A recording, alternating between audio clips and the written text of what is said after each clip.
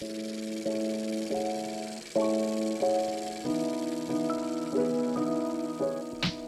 and welcome to the review show presented by Reel. My name's Phil. My name's Corey. This is, as you might expect, our show in which we review films. This is mostly new films, although at the end of the show we're going to do our typical Reel Rewind, in which we talk about some things that aren't so new. But on today's show, we're going to be talking about Killers of the Flower Moon, The Killer, Foe, Quiz Lady, Passages. Passages?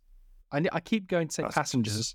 We're not reviewing the Chris Pratt, Jennifer Lawrence sci-fi film. I mean, we can if you want.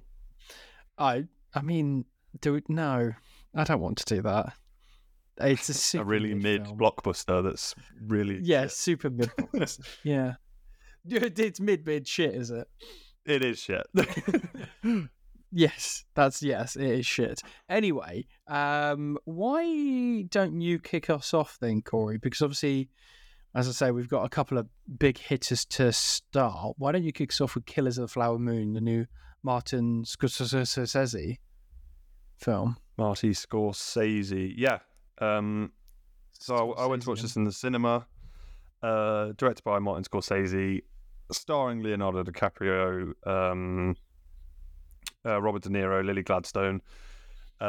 This is, I mean, first off, it's very long. This is just like, I mean, obviously the previous film he made was The Irishman, wasn't it? And that was also now that's long. Yeah. This was 3.5 hours, and it's about the Native American people that were in the Osage Nation, and they actually discovered oil and became some of the wealthiest people in the country. And essentially what happened is that when these Native Americans became wealthy, there was white people that tried to take advantage of it. And that's kind of what the story's about. It's about it's sort of a murder mystery, but it's more about how evil can live in plain sight. And I think actually it feels very different to a Scorsese film, I think, from what we've seen. I mean, other than maybe, so his past two films obviously have been The Irishman and then Silence. And I feel like they're very tonally, and although Irishman is about sort of gangsters and the mafia, there's a tonally quite like patient storytelling to that.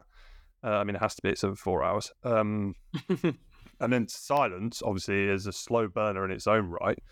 And Killers of the Flower Moon is of a similar ilk to that. I think maybe the things that Scorsese has become known for, especially in things like Casino and Goodfellas, and Wolf of Wall Street, this pace that he's always been able to inject into his films. I think Killer of the Flower Moon succeeds more because it kind of is the anti that. Like, it's very, very slow, but it also has these like really great scenes of tension and stuff like that. And it's performed brilliantly. Robert De Niro is great. He kind of plays Robert De Niro, really, but there is something kind of unsettling about him. He's essentially the mastermind behind this. I don't know what you would call it. Basically, just trying to squeeze as much wealth out of the Native American people as you can. And then Leonardo DiCaprio plays his nephew in another really good performance. Actually, I think with Leo, you kind of know what you're going to get with the Leo performance. Sometimes it's very rare. I mean, he's done obviously some performances in the past that have been very different, but this one, doesn't have that same like suaveness to him. He's very purposely quite he's an idiot basically, and Robert De Niro is his uncle and sort of convinces him to get involved with the Native American people, and then Lily Gladstone plays Leonardo DiCaprio's wife and kind of the central figure and trying to work out why her family is being kind of like torn apart and basically murdered. That's sort of the big picture, and it explores a lot. And I will say this, like, we've had conversations about this before about films that are such like a hefty length. Is that if the film feels like it has a reason to do so, then it's absolutely fine. And I think as well for me, and like it's like if you settle in knowing full well that you're here for this longevity, you're going to be absorbed into this world for this long, it can sometimes be a pleasure. I would say Killers of the Flower Moon pretty much succeeds with that. The only time maybe, so there's a moment around the 2 hours 40 mark, or 2 hours 30 mark, I would say, where the FBI finally get involved after Lily Gladstone's character pushes and pushes for them to get involved. And I don't know, there is, I think, part of me, and then there's some like trials and stuff like that. And I feel like this bit is what brings the film down, because you've been sat there, you've committed to it for about 2 hours and 45 minutes. And then this is the only part that to me that felt dragged out. Right.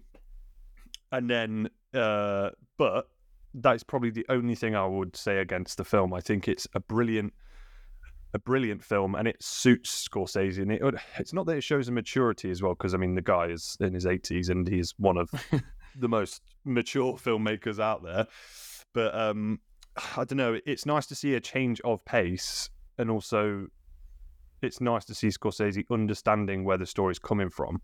Because I mean, after I watched it, you may have done the same thing. I've read a few things about how Native Americans have reacted to it and stuff like that. And I've seen mixed things. I mean, there's people that have said, I don't know if he should be the one telling the story, and possibly that it might be true. But I have to say, I think he tells it with a lot of grace. And yeah, I think Scorsese continues to sort of reaffirm his name as one of the best directors of all time. And if he continues to make films like Killers of the Flower Moon at his age, I think that is so brilliant. It's nice actually talk, because we've spoken quite a few times about how much we respect someone of the caliber of like Scorsese, and also people like Spielberg. And not to say that Spielberg is making bad films nowadays, but he's not making the caliber of films that he used to. And it's nice that we are still getting film, like, especially because I wasn't super high on The Irishman. And not that I thought he'd kind of lost his touch. It just wasn't my favorite film of Scorsese. And that was actually what I was going to ask you, is that I think a lot of criticism for The Irishman is that it was just too long, and that it would have suited probably the structure of maybe a limited series or something like that better than just one big film. And you didn't think that this had the same sort of the valid criticism that the Irishman had. And I think so. I do, because I understand that about The Irishman. I felt that when I watched it. I really liked The Irishman. I think it's brilliant. But you're right; it could have been done in it's not unheard of just to do like a 4-hour miniseries, like a 4-episode miniseries, is it? So yeah. And I suppose the argument could be made for all films of that length. But I do think a little bit with Killers of the Flower Moon, it's slightly different, because although there are a lot of characters, it's not like a TV show where all these different characters are in their like singular moments. It very much is about in the background, Robert De Niro's character kind of pulling these strings, acting like this savior for the savior and support for the Native American people, and then really he's the one who's basically behind everything. And Leonardo DiCaprio's character and Lily Gladstone's character, they are the central figures, really. So I didn't know if you would. I suppose you probably could, because again, it's the length of it. You probably could do that, but I didn't feel that when I was watching it. I didn't go, this should be a TV show. I was like, this is a film. This is a really good epic that just unfortunately, maybe for the span of about 20 minutes, but it's like you've been sat there for 2 hours and 40 minutes, and then it decides to start dragging then, and you're like, oh my God. But no, I don't think, I'm not going to say that I think it should have been a TV show. I don't think that at all. No, that's good. I think it's... not that I think that that's necessarily like, it would be weird to say, oh, I think The Irishman should have been a TV show. I think it's just as a film, it's very long, and if you wanted to tell a story of that length, it might have been better suited as a series. Yeah. But there's no point in like harping on about whether or not it would have been necessarily better in a sense, because it's just a weird comparison to make, because you make TV. Well, I guess so different anyway. I guess it was more. Yeah, it was just it's good to hear that you don't feel that the length is So of a film that length, any film that length, you're going to have moments where it dips. It just depends whether that dip and the slowdown in the pace and the story is something you kind of need. Like, recently I spoke about Lawrence of Arabia and how Lawrence of Arabia has Yeah. the intermission in the middle, which is quite nice because it gives you that time to just have a breather.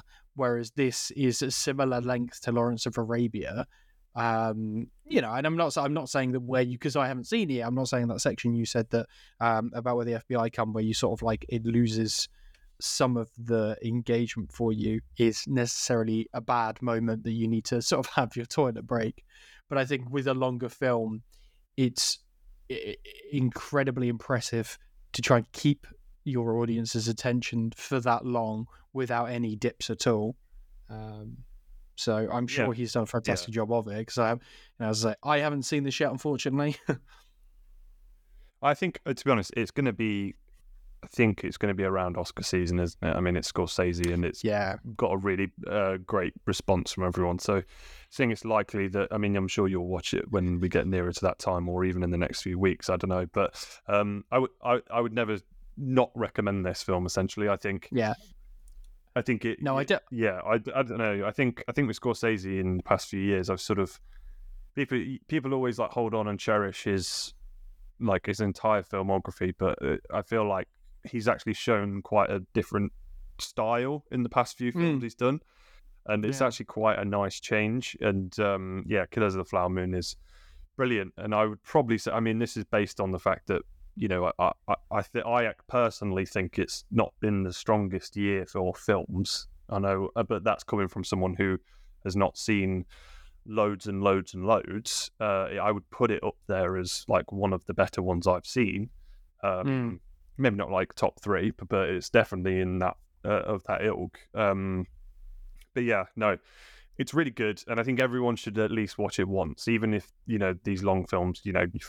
I mean, I said to you, props for watching Lawrence of Arabia again.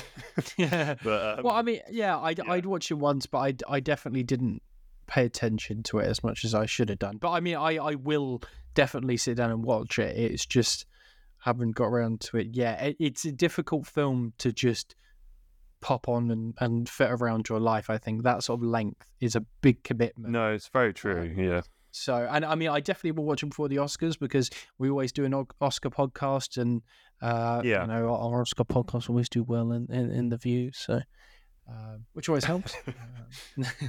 But no, I will definitely get around to watching it. And I think it's interesting saying about how you don't think this year's been necessarily the best year of film. I do think we'll have to wait another couple of months, because we have that weird thing in the UK about how a lot of the Oscar-y type films don't come out until like January, February here, which is always frustrating. Very true. So it's difficult to say whether. Sorry, go on. I feel like I'm also kind of basing that on the fact that I just haven't watched as many like 2023 films as I say I would have last year for 2022. No, I mean, we peaked in 2020. Right, I think you're right. Yeah, 2020 was we watched a lot of films. I think you're right, though. I do think this hasn't been the best year for film. I think part of that is the strikes. I know that they didn't necessarily stop loads of films coming out. Now they're going to stop some films. We're going to have a sort of weird production schedule, I think, or like release schedule for the next year or so, because of the knock-on effect of the strikes. Oh, right. But a lot of stuff had to stop production, didn't it? And it's a lot of the productions aren't continuing picking up till next year.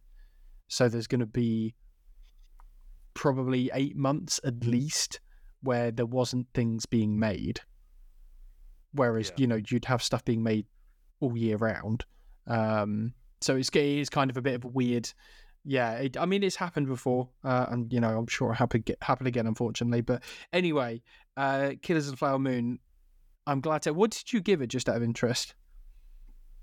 I gave it a 4, purely for the. I think it's a very high 4. I mean, maybe I feel like I've been quite cynical with just this year in general, but it would be a very high floor. And I actually would rewatch it. And I think when we come towards sort of Oscar season, I might.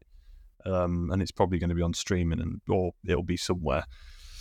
to rent or something, I probably will give it a watch and, maybe not be compelled to sit in one seat for 3.5 hours, but take my time with it. And I think maybe take it in a little bit more. Yeah. I think it felt like, because I was sort of, it's been a long time since I watched a film of that length in the cinema, and I feel like you kind of starting to especially with my height and my knees. I was sort of just I just feel like I'm in physical pain now. But no, I gave it a high 4. Nice. I was going to say, I also do think that rewatching Lawrence of Arabia, I got a lot more out of it than I did the first time round. With a film that length, because you have to be engaged for so long, I think it is quite mentally tiring. You can't appreciate every aspect of a film. Having watched Lawrence of Arabia before and being pretty clued up on what the story was, I didn't really have to pay attention to the narrative and the characters in the sense of keeping up, so I knew what actually was going on, because I knew what was going to happen. I could take in every other aspect of the film, which I think is really nice. So hopefully you get that with Killers of the Flower Moon. Speaking of lower ratings and potentially other people, because I know that Killers of the Flower Moon got quite a lot of 5 stars. Do you want to talk about The Killer for a bit? The new David Fincher film. This is based on, I think it's a graphic novel, or it's either a book or a graphic novel, starring Michael Fassbender in the titular role of the killer. I think it's pretty safe to say, it's not really spoiler territory to say that he's an assassin, and a hit goes wrong, and it's kind of everything that happens after the hit goes wrong. That's not really. That's just the basic plot of the film, right? That's not really. Spoiler. Well, that's basically that's basically it. Yeah. Yeah. I saw this just before you, and I gave it a little bit of a harsh rating, I think. But I said to you after I had rated it that the film stuck with me for the wrong reasons. I finished it, and I was kind of that was fine. I expected a lot more from a David Fincher film, I think. And then the more it sat with me, particularly the ending, the more it sat with me, the more I was like, you know what? I just don't think I liked it at all. I think the ending really, really made me bitter on it. I really didn't like the ending at all. And I think potentially I just didn't get the film. And so it's a shame when something like that happens, when you just watch a film and it just isn't hitting you for whatever reason. It didn't hit me in the right way. I thought it was really dull. I thought the story was so unengaging. Talking about Killers of the Flower Moon, that it kept you engaged for 3.5 hours. This is 2:20, I want to say, 2:30, something like that. And I was bored before the hit failed, which is when he's in Paris in that sort of I think WeWork, isn't it? Which was quite funny, actually. The sort of WeWork dilapidated office. At first, I was into what he was doing, the sort of voiceover, but it kind of just grated on me after a while, and it doesn't really let up on the voiceover. I think the voiceover has some sort of interesting things where he's talking and then action on screen interrupts his voiceover. It's almost as if he's actually narrating himself in that moment. But I don't know. I'd like to hear what you think, because we haven't spoken about this at all yet. But as I say, it just didn't work for me. I feel like this is going to sound harsh. I feel like it's just a pretty dull John Wick-esque type film. It almost feels in some way like someone was just, maybe John Wick was inspired by the original graphic novel, I'm not sure, but I don't know, it feels like someone thought, oh, I can do something different with this story, and I don't know, it didn't work for me. Yeah, interesting. So I obviously only watched this morning. Did you? I didn't realize it was today. Yeah, I literally watched it this morning. And I think so. I probably wouldn't go maybe not same level of rating as you. I gave it a 3. But I'm basing this purely. There's some. You've said you've had time to mull it over, and you're saying sort of the bad stuff stayed with you. which, to be honest, that's already kind of started with me. So, but like, and another thing is like the film is only 2 hours long, and like you thinking that it's like 2.5 hours just shows how much of a slog you thought it was. Yeah. So at no point did I ever feel like the pacing was good. Even the action scenes, I think, although there's some fantastic choreography and stuff, even the action scenes just felt long. Every aspect of this film felt long to me. Yeah. So, well, I'll start with the things I liked. I think it's shot really well. I think and I like the intention of sort of the inner monologue that he's giving while he's preparing for all of these things, because it is a very like isolated job, and he says that and stuff. I quite liked the inner monologue. I do get the start; it is interesting, and then it's kind of not interesting. It drags on, but my biggest problem is I think this, like kind of what you said, is that I think it thinks it's being super different when in reality it's very similar to a lot of films out there about hired assassins, and also there is just no evolution of character. Like it's just nothing. No. Like he starts the film. That's what annoyed me about the end so much. I think. Yeah. I think. Yeah, it's kind of, they're the two big things for me that really dragged it down. I actually really liked it, probably up until I actually found some of it quite tense. And then I'd say probably after post Tilda Swinton, I all found that pretty uninspired and pretty uninteresting. And even in that Tilda Swinton bit, I was kind of starting to switch off, because I just think I understand what he's going for, what Finch is going for. Obviously, he's in a similar ilk, something like Gone Girl, where it's like quite slow burning, but Gone Girl is so engaging. And I just found this to be nowhere near that. And it also kind of reminds me of like the, not the same film, but that film with Joaquin Phoenix. Is it the Lynn Ramsey film? You Were Never Really There, You Were Never Really Here. Yeah, I really liked that film. Yeah, I love that film, and I think when you compare the two, you're kind of looking at one film and going, actually, what You Never Really There one has is that, You Were Never Really Here, is what that has is some really fucking inspiring direction, like it's almost like completely against the grain that works effortlessly, and then you've got another film that feels like it's trying to do the same thing, but in fact kind of is just falling into being mediocre and just in the mix with a bunch of other hired assassin films that no one can remember. Yeah. I'll jump off that as well by saying that I think it's actually an interesting comparison. So I think one of the reasons why You Were Never Really Here works and the tension works is because unless you read the source material, I think You Were Never Really Here is also based off of something else. Right. I feel like you don't know really where it's going. There's a very real. You feel like there's a very real possibility of bad things happening to Joaquin Phoenix. At no point did I actually think Michael Fassbender's character was in danger. Even in the big sort of like, I mean, there's a fight scene in particular which I think you were supposed to feel quite tense about how he was going to make it out. I just didn't. I just felt like it was pretty plain and clear where the story was going. I just, obviously, as I say, I don't like it how sort of the ending resolves. I didn't see that coming. But I think the rest of it is just, as you say, it's just a bit uninspired. It just doesn't really go anywhere. And I don't really understand what the point was. I've seen plenty of analysis online and lots of people talking about how it's sort of Fincher looking at his own career in a retrospective. And hang on, let me see. There was one in particular I think I could get up that's quite brief. I think they gave it 4 or 5 stars. So I think, well, just so we can know, so I was 4 stars. I have seen quite a few like decent reviews of it, like even from like people like Guardian. I think Guardian gave it 5 stars. Yeah, I've seen loads of really positive reviews. That's why I was a bit like, one of the reasons I think I was so disappointed in it.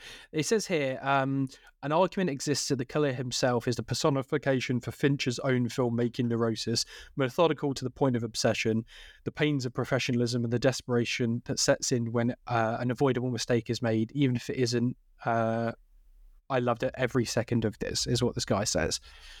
That's all very interesting analysis. I don't think that it's an interesting film to watch, though. And you're talking about how well it's shot. It is fantastically well shot. And again, I've seen like TikToks and people talking online about like they were doing analysis of how every time the killer is in control of something and it's good, because there's a whole thing of like being in control and don't go off the plan and stuff. Every time that's happening, the camera is still on a tripod or something like that, and when the plan goes off, everything goes handheld. And they were talking about, oh god, this is incredible. And I'm like, it's good, but like a director of Fincher's caliber, I think you expect a bit more than that.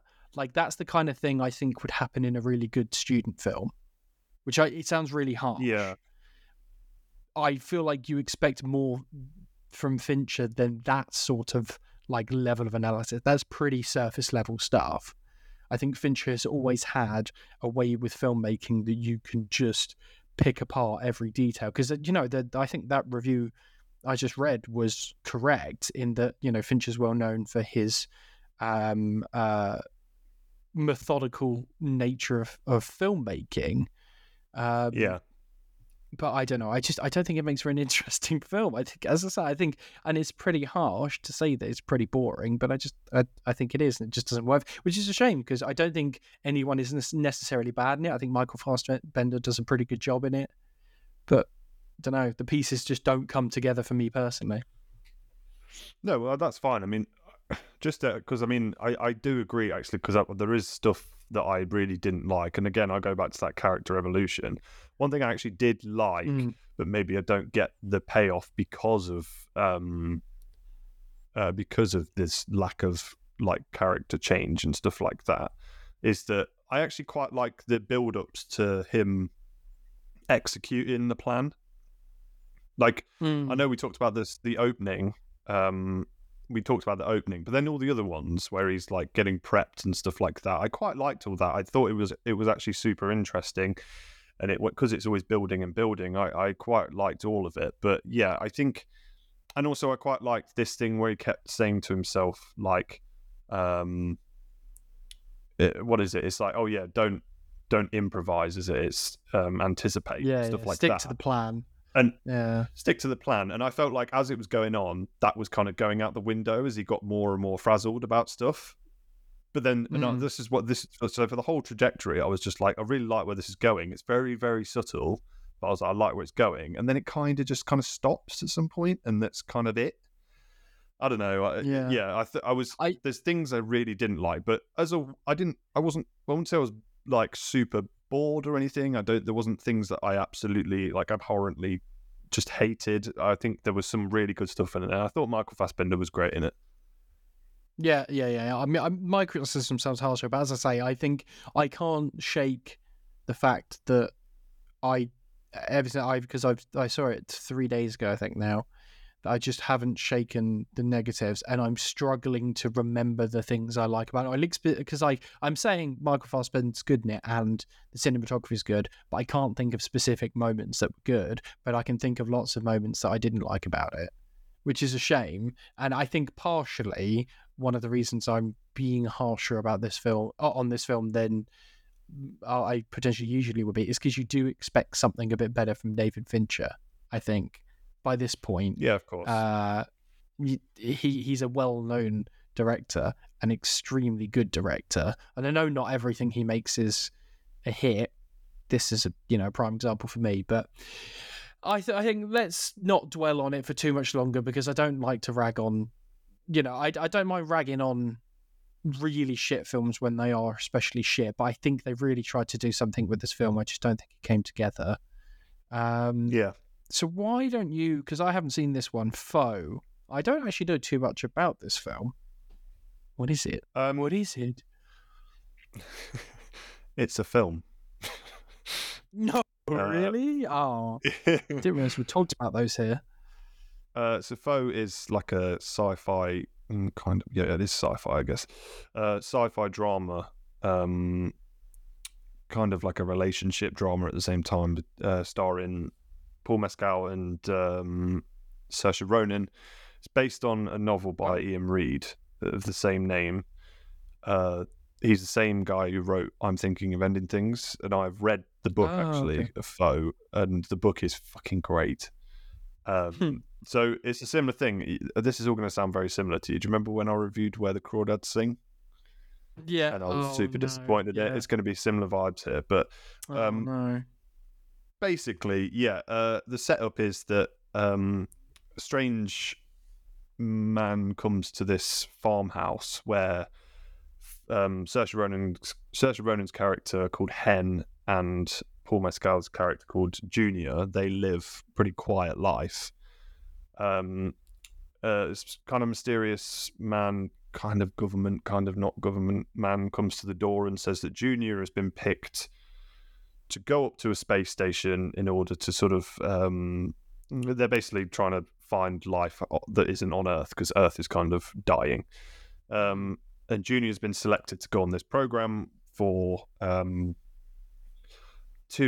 few years, and it's time for them as a couple to climatize to the idea of Junior not being there, and also they want to replace him with an AI version of himself in order to make Hen feel comfortable. And then what unravels is so this mysterious man is called Terrence. And I think originally, actually, in the original casting, it was meant to be Lakeith Stanfield, but they couldn't get him. So it's Aaron Pierre, who I don't know if you would have seen, but I've watched him in Underground Railroad. He's really good. Oh, okay. So he kind of like wants to spend time with them to like acclimate them to this new change, and then also to like interview Junior for when this AI comes, and interview Hen and try and like understand them as a couple. And then that's how like the fractures start happening in the marriage, and it all kind of starts, things start to unravel and stuff like that. Basically, I won't spoil it, but so I love the book because it's got so many great parts where it's so tense and things are unraveling so slowly, and we get to know the thought process of both Hen and Junior. And it's just brilliant. It's a brilliant book. This one seems to just sort of like gloss over everything very quickly. I love the intention of it, but then again, the story is already there for them to use. I mean, the narrative's super interesting, but then again, they are just pulling. And I think they just sort of, it's a lot of like wishy-washy sort of transition scenes of people looking upset or sad, and even like, as much as I love Paul Mescal and I love Saoirse Ronan, they're both good in this film. There's even a couple of scenes where they're like, their language, like body language, and their approach to the character seems a bit off as well. I don't know. It's a very kind of off film that never can really like stick anything, can never make anything feel concrete. And I just sort of, and then by the time you get this sort of like big ending where you find something out, which is, I mean, when I read the book, it was just like so good. I loved it. But so there's a thing as well where part of the story is that Junior is able to tell what his wife is feeling, and like the whole point is she's kind of like, I don't think he does understand. He thinks he does, but he understands her because of her body language. And in the start, there's like a bit where it kind of tries to show that, like, shows Junior watching her, and she's like playing with her hair, and it like very much focuses on this playing with the hair, and then for the rest of the film, absolutely categorically doesn't even hint that that's a thing she does. It's just a random shot of her playing with her hair, and then it becomes a part of this like twist reveal, but it still just makes no sense. And I'm like, it was, again, another thing. This is why I don't read books and then watch films, because I'm just sorely disappointed every single time. But no, it's super disappointing. And if I'm honest, it feels a bit Oscar baity. The style of it, the very like wishy-washy nature of it. One of those really shallow Oscar bait films with not a lot to say. It just has two pretty strongish performances from two quite established actors. And I mean, it's a successful director as well. I don't know if you saw who directed it. It's a guy called Garth Davis. You probably know him from Lion. He did Lion, which I think we Lion's great as well. Think's a pretty fantastic film. Yeah, great film. Well, this is what I mean. Yeah, When that's you've got that's a real shame. when you've got a film like Lion that was so like, it's kind of just very like enriching to watch. Like the story is so Hmm. heartfelt without being sort of like overly sentimental, and it's such a good balance. Whereas this one is just sort of nothing, and it's a bit frustrating. I think one, it's frustrating for people who have read the book and liked the book. Two, it's frustrating for anyone who likes who has an expectation going into this film with its cast and director and stuff. It's a big miss, unfortunately. That's a real shame. That's a real shame because I mean, having a look at it, maybe I had seen something about it. I didn't realize quite what the plot was, and that does sound really interesting. But I think maybe I'll just read the book instead of watching the film, which is sad because this is a film podcast and we both love film. But Yeah. unfortunately, No, I would suggest. it's weird, I isn't would it? That suggest that.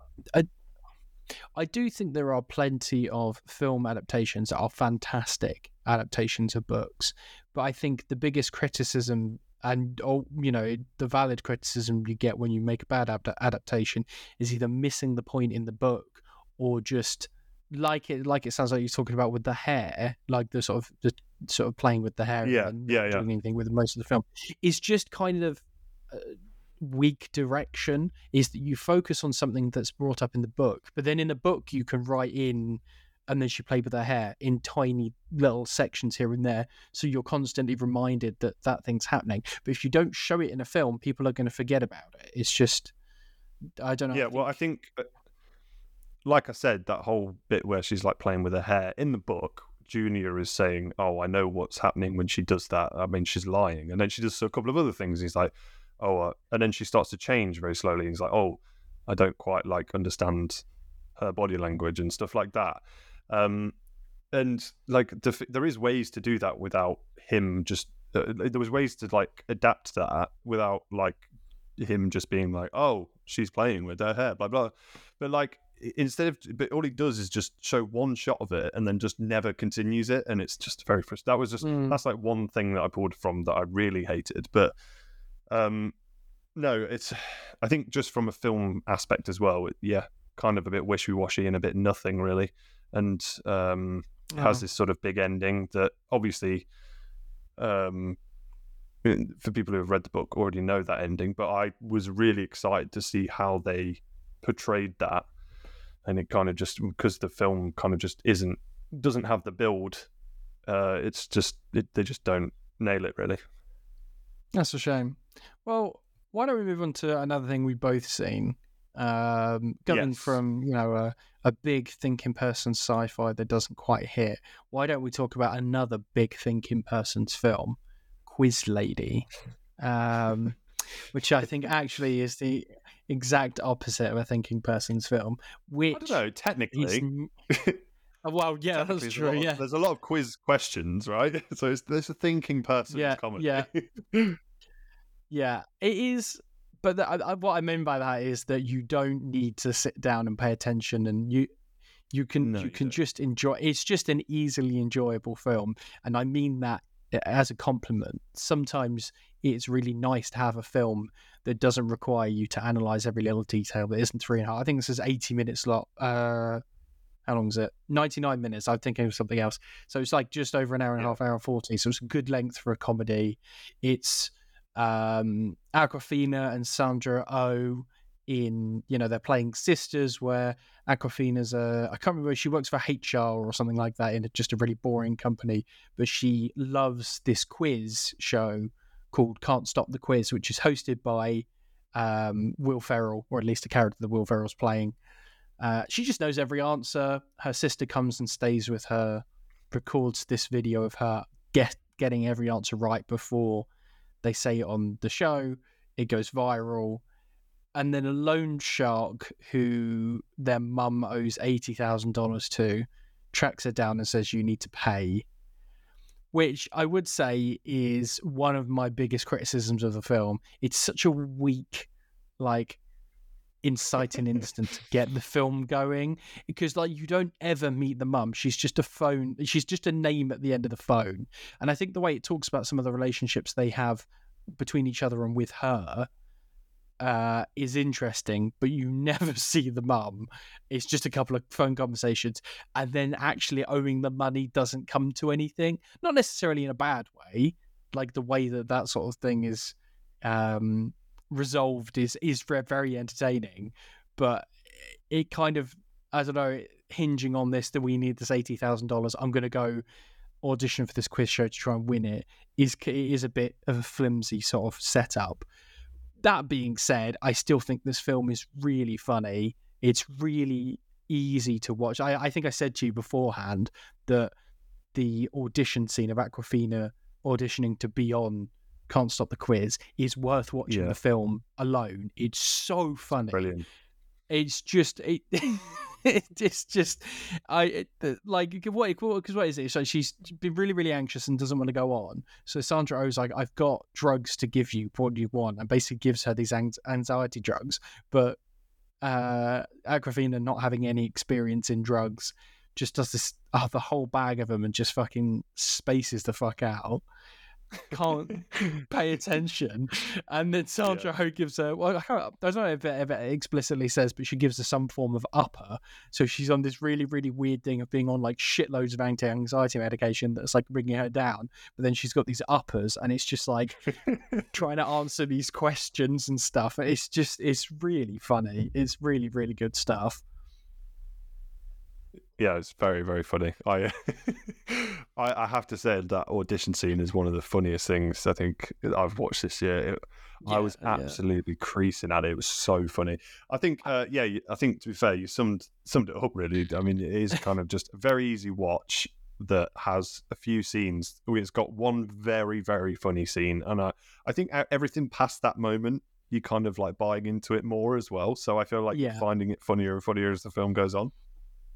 I think so too, and I think it is a much more than just a really nice and really funny, or like really nice, entertaining and funny sort of easy to watch popcorny film. I do think there are some nice moments. It does get a little bit overly sentimental and a little bit overly sweet towards the end, but I do still think it's nice. There's that whole thing, like there's a whole important plot point about how Awkwafina shat in, was it?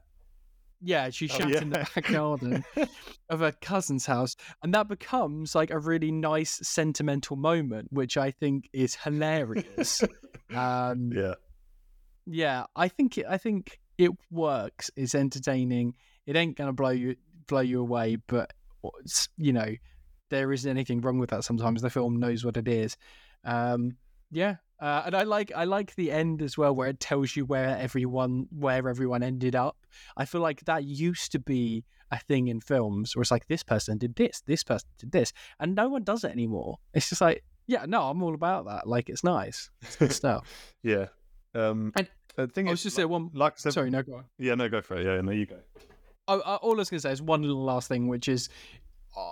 Hearing Will Ferrell was in it, I was a little bit worried that Will Ferrell was going to steal the show, because like Awkwafina and Sandra aren't exactly the biggest names in comedy, although they are very funny. Whereas I think Will Ferrell is an incredibly well-known name in comedy. I liked his character in this a lot, enough that he just kind of melts into the background, but he plays it in a way that's really nice. And like I think I might have even said to you as well about how I expected Will Ferrell's character to turn out to be like a worse person than he was, but he's pretty much just the guy he seems on the surface, and I liked that about it. That took me by surprise, that he is the person that he seems on camera, and that was quite nice. There's a lot of the film is basically just sort of like a lot of people just turn out to be a lot nicer than they actually are, apart from Jason Schwartzman's character, who is fucking well funny in this. He's so funny. He's very good at playing that sort of like absolute dickhead pretending to be absolutely lovely.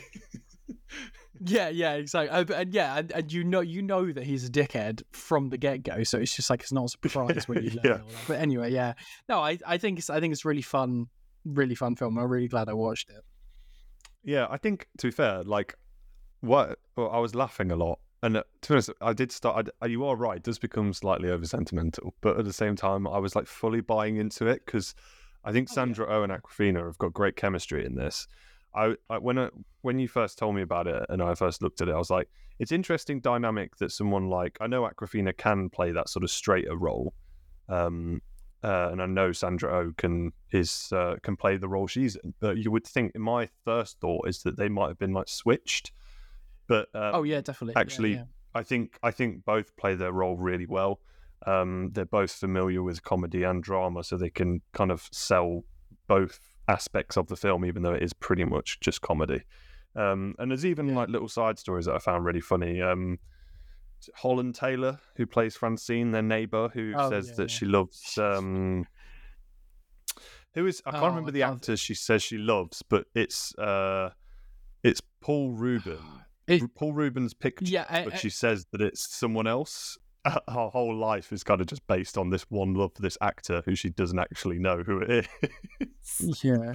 Oh god, that's funny. That's I like how funny, though. she's just such an asshole in the whole film. It's so funny. Yeah. Like at no point is she ever a good Yeah. person, but that's great.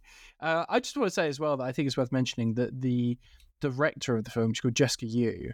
I think this is her first scripted thing ever.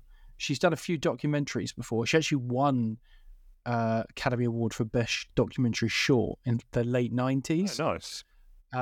But this is the first scripted film she did, which is a really, considering that she's done documentaries, not comedy documentaries, serious documentaries before this. It's an interesting sort of turn to take. But I think it's great. And I think I said to a few of my friends that, like, although this didn't blow me away, I'm probably going to keep an eye out for the next stuff Jessica Yu does, because I think there's a lot of stuff in this that's quite creative and fun. And whether she does comedies or not, I think she has potential to become someone to, someone to keep an eye on, someone to watch in the future. She's done a lot of TV as well, right? Like I'm seeing here, like I think so. Foss and Verdon. Yeah. Interesting. Nothing I've seen, so because we don't watch TV here. We do actually watch TV, but not a lot. So just not very much. Anyway, what else? Yeah, basically, yeah. What else have you seen that you wanted to talk about? One more new one called Passages. It's directed by Ira Sachs. Passengers? Didn't that come out in like 2016, 2015? Passages. Starring Franz Rogowski, Ben Whishaw, and Adele. I'm definitely going to mispronounce this. Adele Exarchopoulos. Right. So it's sort of like a multilingual film about a German director who is in a marriage with Ben Wishaw's character, but after his new film is wrapped, he kind of sparks up in a relationship with Adele Exarchopoulos' character, and it's basically it starts as sort of like, you think it's going to be and it is a relationship drama, because it's essentially Thomas, who's played by Franz Rogowski, who's the German director. He is kind of going between this marriage that he has with Ben Wishaw's character and then Agatha, who's this new woman that he started sleeping with.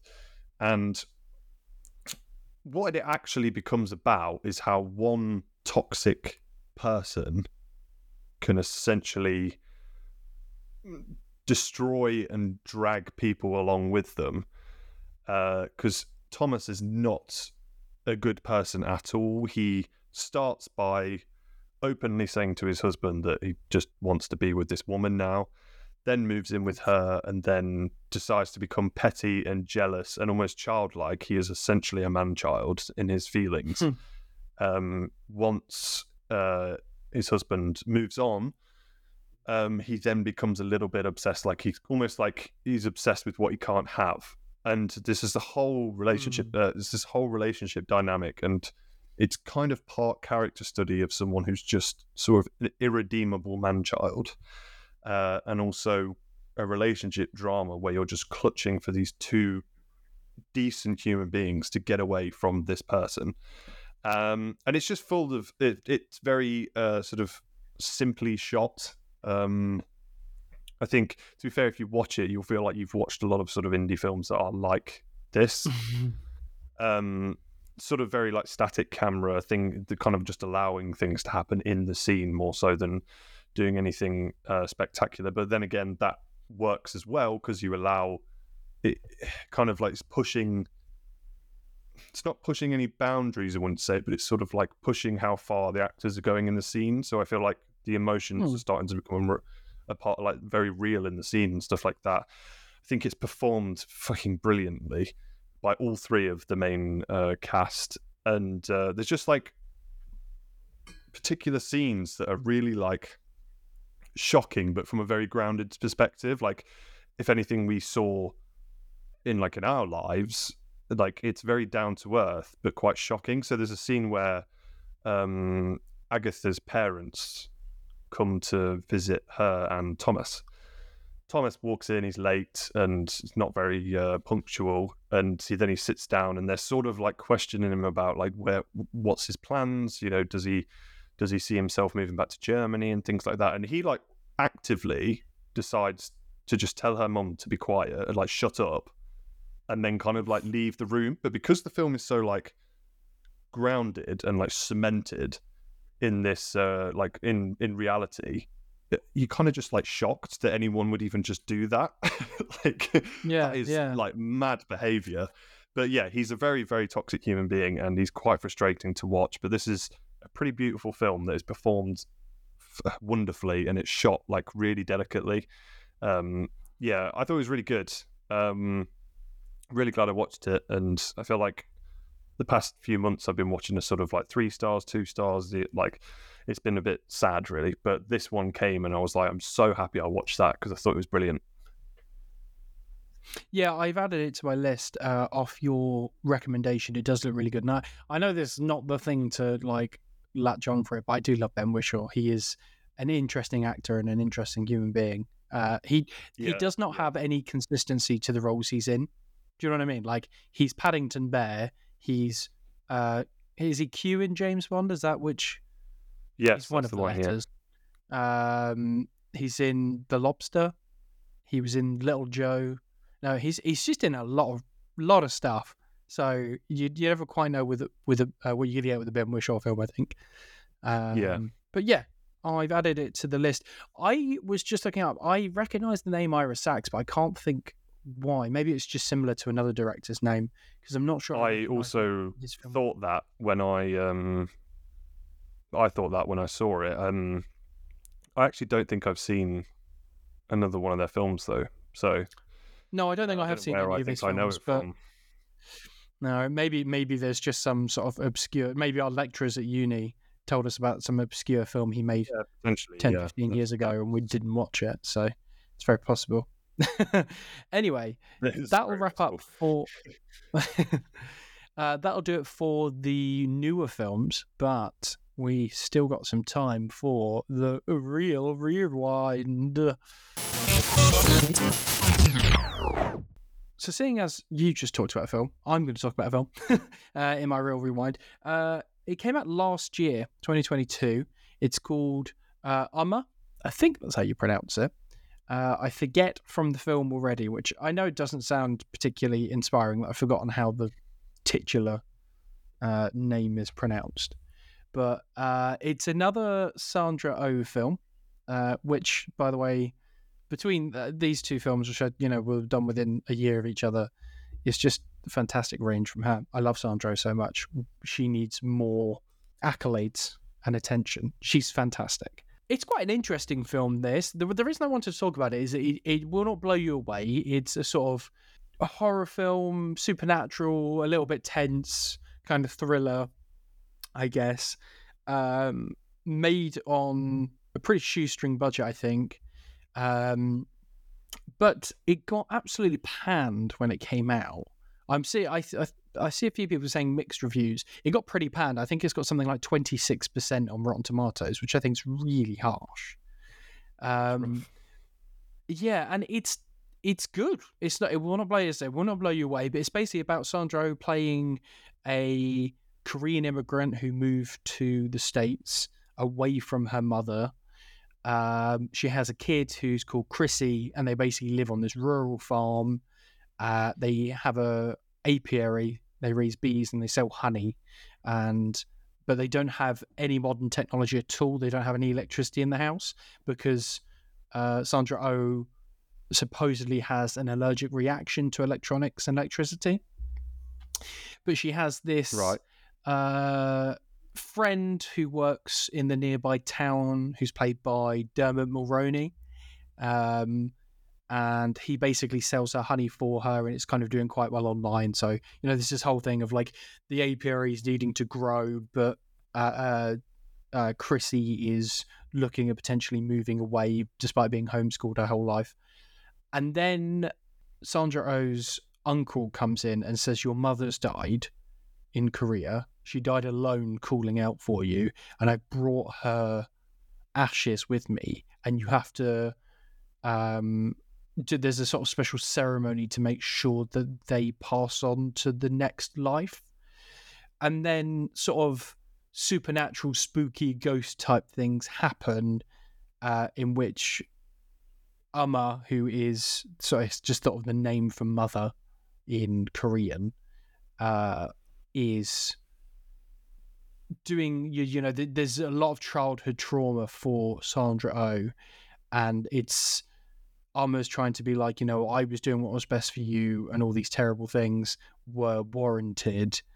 But at the same time, Sandra Oh's kind of turning into her by saying that her daughter's abandoning her for wanting to go to college and leaving their farm. I think it's not the scariest film in the world, and it's not the tensest film in the world, but it's a really, really lovely depiction of an immigrant story, of a relationship with your mother and how you can see things completely different, about sort of toxic relationships with your parents despite them intending the correct, they're trying to do the right thing, but they don't really know what the right thing is. And just kind of talking a lot about heritage and how older generations treat things differently to the younger generations. It's like, it's really short. It's like 80 minutes, I think. It might even be just under 80 minutes. But I just thought it was good. It wasn't the scariest film in the world, but it also isn't trying to be the scariest film. I saw a lot of the criticism being that it isn't that scary, but I also don't think the film's trying to be scary. I think the film is trying to just be a bit tense throughout. But, I mean, I don't know what to say. I think Sandra Oh is really good in it. I think the woman who plays her daughter, I hadn't seen her in anything else. She's called Fievel Stewart. She was really good in it. But yeah, anyway, I just thought it's worth talking about it because I think it got a lot of unwarranted criticism, basically. Interesting. I kind of vaguely remember it coming out. Yeah. But I didn't really read much about it, didn't see it. It's interesting. I mean, I feel like we say this a lot, that sort of like if there's an underlying, with like horrors and sort of like thrillers, if there's an underlying like real world thing, the tension and horror coming from, it actually makes it more, it kind of makes it scarier in a way. I don't know if that's something that it was doing, but like, I mean, we talked about it at the BFI Film Festival, something like Relic. Yeah. The Australian horror film about, like, that is fucking haunting, like just terrifying, because it's what it's really about is sort of someone's loss of identity as they fall into dementia. That kind of real world stuff, it does make a film much more interesting. So if it's a bit like that, I'd definitely consider checking it out. Yeah, definitely. I there's other films I could recommend over it, but it's a really quick runtime, and I don't think it's, as I think it was pretty unfair criticism on it. So I think it's not a bad film if you're looking for something quick and easy to watch that isn't a comedy. Yeah. It sort of fills that niche there a little bit. I have another couple of things I could talk about. Is there anything you wanted to talk about though? There's only one for me, really. There's quite a few. I mean, there is quite a few I've watched, actually, because I've been trying to sort of watch things that I've had DVDs for the past 6 years and I've never watched. And things that have just been on my watch list since I was about 15. But I thought the more interesting one, because I think it's an interesting part of sort of Hollywood history. So it's a war epic called The Sand Pebbles from 1966. And it's directed by Robert Wise, and it's starring Steve McQueen. And it's set in China in sort of 1926. I don't fully know the backstory, but as I am aware, it's sort of like a war-torn China where the US Navy was somewhat involved, but then it kind of became hostile towards the US because the US were kind of in their country, not really, didn't really give them a choice, to be honest, and they kind of decide neither side of the war-torn China really want them there, so it kind of all escalates and stuff like that. But it is basically about this one character called, I think his name's Holman, Jake Holman, I think his name is, and he is recruited onto this Navy ship, and everyone's kind of a bit trepidatious about him because he basically has got a reputation for being someone who's quite an independent person and sort of isn't very like team focused. Like he's done a lot of jobs on lots of other ships and stuff like that. So they're a bit funny with him to start with. I mean, the film is 3 hours long. But why it's interesting is because I read this thing about, like, at the time it was actually quite critically acclaimed.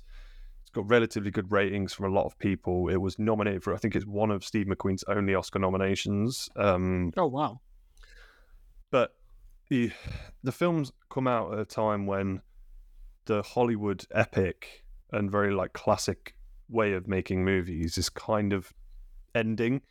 I think it ended with Lawrence of Arabia, if I'm honest. I mean, sure, there is other ones that came out after, but that's like 2 years before it. And I feel like they were at a point where, obviously then in 66, 67 is when you start to get the sort of like Peter Bogdanovich and even like Spielberg, Scorsese making their sort of like way towards making their like debuts and stuff like that. So Hollywood is very clearly changing, and I found it so interesting because I was reading something about it saying that like it's so interesting that the film was sort of like critically acclaimed by a lot of people, whereas you've got people that saw it as like a one side of being like, oh, this is what, you know, films, they don't make films like this anymore and stuff like that. Probably old people.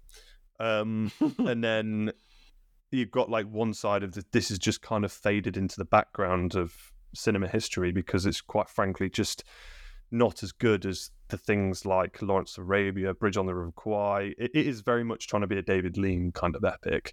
But I did give it a 3 because while I think it's quite technically beautiful, a lot of it was shot in Hong Kong, I think. And it's pretty staggering. Some of the visual, like wide scale stuff is brilliant. But it's not really, doesn't like span a lot of characters and stuff. It spans a lot of time, but it doesn't really. But I don't know. I will never watch it again. I'm glad I watched it just for like what it means for like Hollywood history. But as a film, it is bloated beyond belief. It's got storylines that are just weird and end really weirdly. There's just like there's one scene where just like, so basically he comes onto the ship and then he's this engineer who knows what he's doing, but on the ship there's like the Chinese people that work on the ship and then there's the Americans. The Chinese people kind of, it's sort of just like keep to yourself, run like sort of your people. So like there's like a Chinese leader of the boat and then there's the American captain. And then in this one scene, something, I don't know boats, but something comes loose and this big machinery accidentally kills some Chinese guy, and then everyone's kind of pissed at Steve McQueen's character, but it doesn't really make, I was like, why? It's like, it's not his fault. And then but they don't really give a reason as to why they're pissed off at him either. It just, there's bits like that. Okay. And I was like, listening, I don't understand what I'm supposed to get from this scene. Yeah, the length, and you said it was 3 hours long. Yes, it is about 3 hours of that, but I didn't mind some of it. I did quite like some of it. Had the very classic feel to it. I mean, it is very much like, and also there is the element of like with it being an American sort of like classic Hollywood, it's very much like America are the heroes and stuff like that. Yeah. But for a lot of it, actually, I think that actually Steve McQueen's character, and there are some conversations of whether these people actually need to be here. And Steve McQueen's character isn't inherently like this big hero. He has his heroic moments. But yeah, no, I just feel like it's trying to do a lot, but it never actually does anything perfectly. It's just quite a very pretty film sometimes, and sometimes a very entertaining film. But some of the narratives in it are fucking stupid. But no, I'm glad I watched it because, like I said, it's one of those old school ones, and I've been trying to watch a bit more of that, and I'm glad I've watched it. I'll never watch it again. But yeah, I'm glad I can just say I've watched it now. Not that it ever comes up in a conversation with anyone. No, I'm sure. I was gonna say it's nice watching films like this sometimes because like films are just made differently in different eras. So sometimes it's nice watching a film that is distinctly from an older era. Yeah, very much. And because I think sometimes you can watch a film from like the 80s or 90s, and it being distinctly from the 80s or 90s isn't always necessarily a good thing. But a more golden age era of Hollywood is usually a good thing, I think. In terms of the intention for watching the film for that sort of filmmaking. But I was gonna just talk about another couple of things, if that's all right. I'll make one of them really short because I think we'll be talking about it in our year in review, which was Spider-Man Across the Spider-Verse. I did finally watch that, which you spoke about a few months ago, I believe. I did, yeah. Yeah, it's really good. I really liked it. My biggest problem with this film, and it is entirely a me thing, and I said this when Infinity War came out, is I just don't like films that end on such big cliffhangers that feel like half a film. And I said a similar thing about Dune as well, that like it's so hard to say how much you like a film and how much you think how good you think the film is when you've only seen half of it.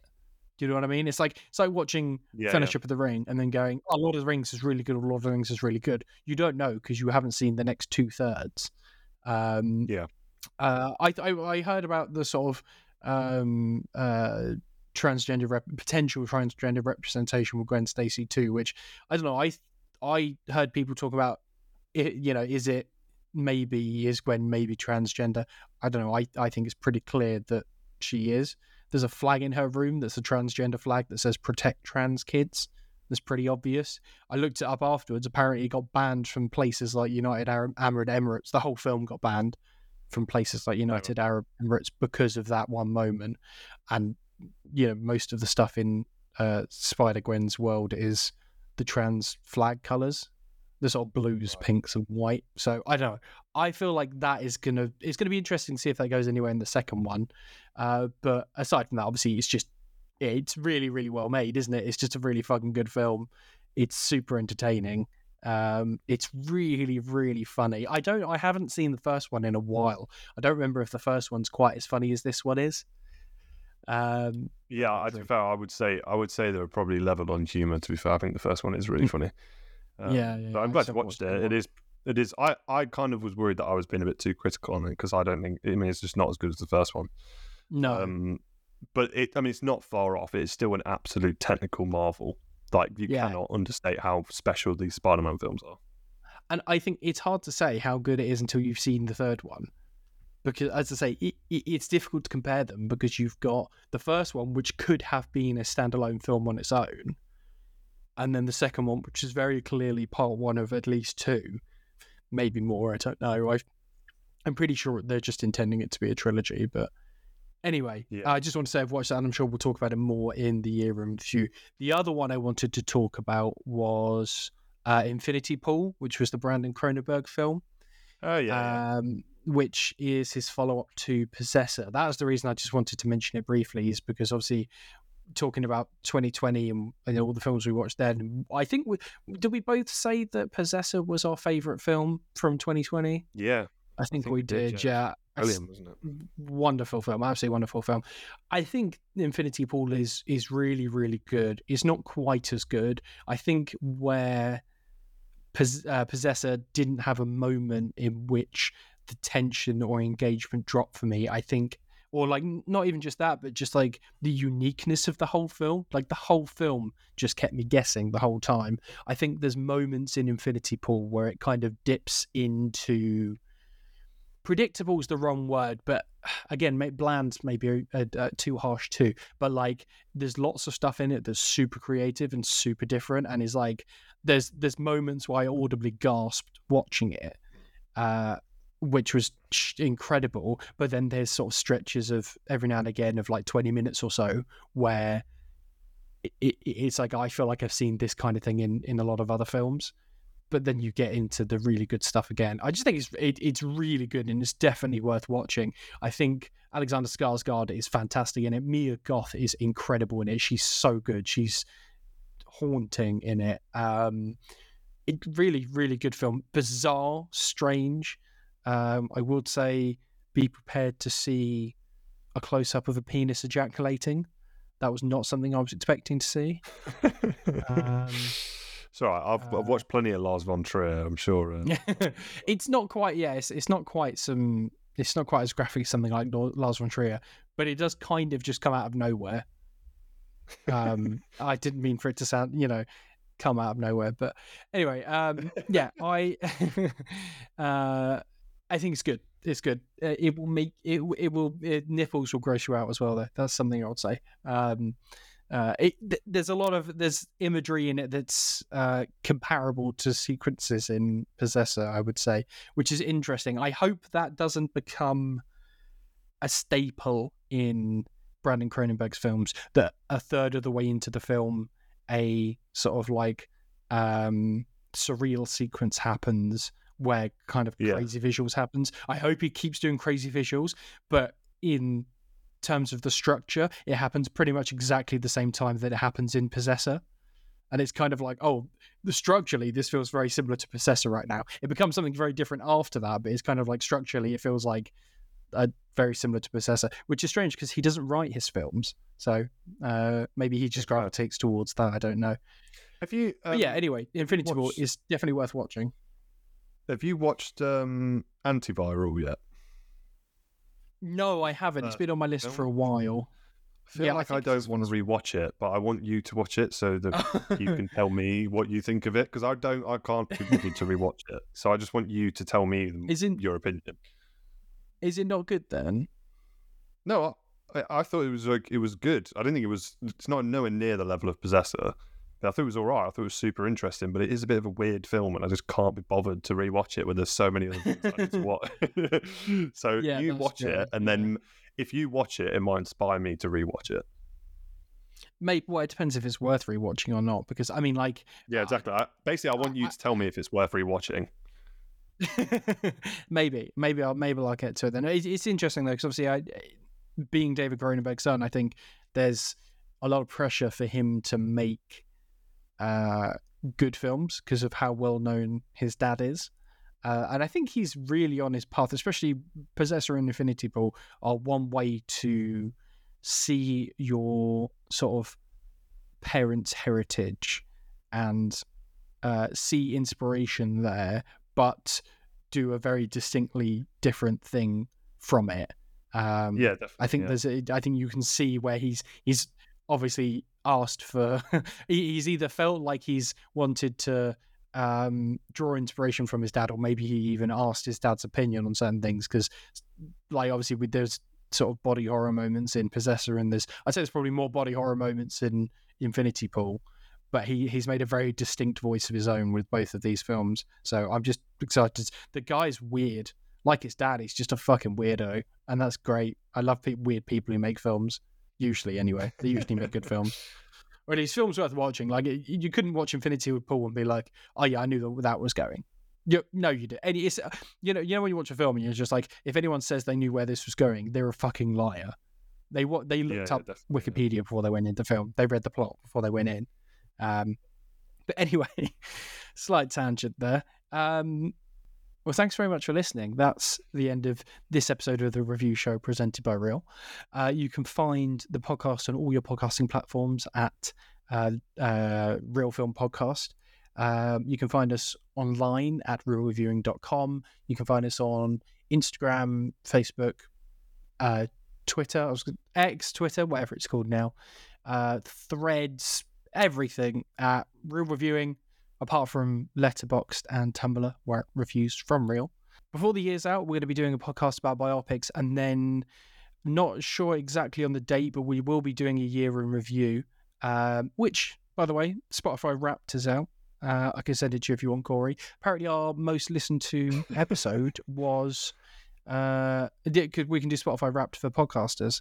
And I most listened to right, okay. I thought you were just talking about your own personal one then. No. I should have probably prefaced this. I already know. I've done the real. Yes, I've sent it to you, but I can send you the Real Reviewing one, the Real Film Podcast one, and in that, our most listened to episode of the last year was the 2022 year in review. So nice. They're always a hit. So come back. They're great. They're long, but they're good. And we talk about a lot of stuff. We usually do the same thing every year, which is I'll get around to watching that, and then we don't get around to watching it until about a week before we do the year in review, and then they're all fresh in our head as we've just watched 90% of the films from that year. It's a really good structure. Yeah, we just do a review show and we just end up talking about one film for like half an hour. Yeah, that's the proper way of doing it. That's how you podcast, baby. Anyway, thanks for listening. Hope to catch you in the next one. Bye.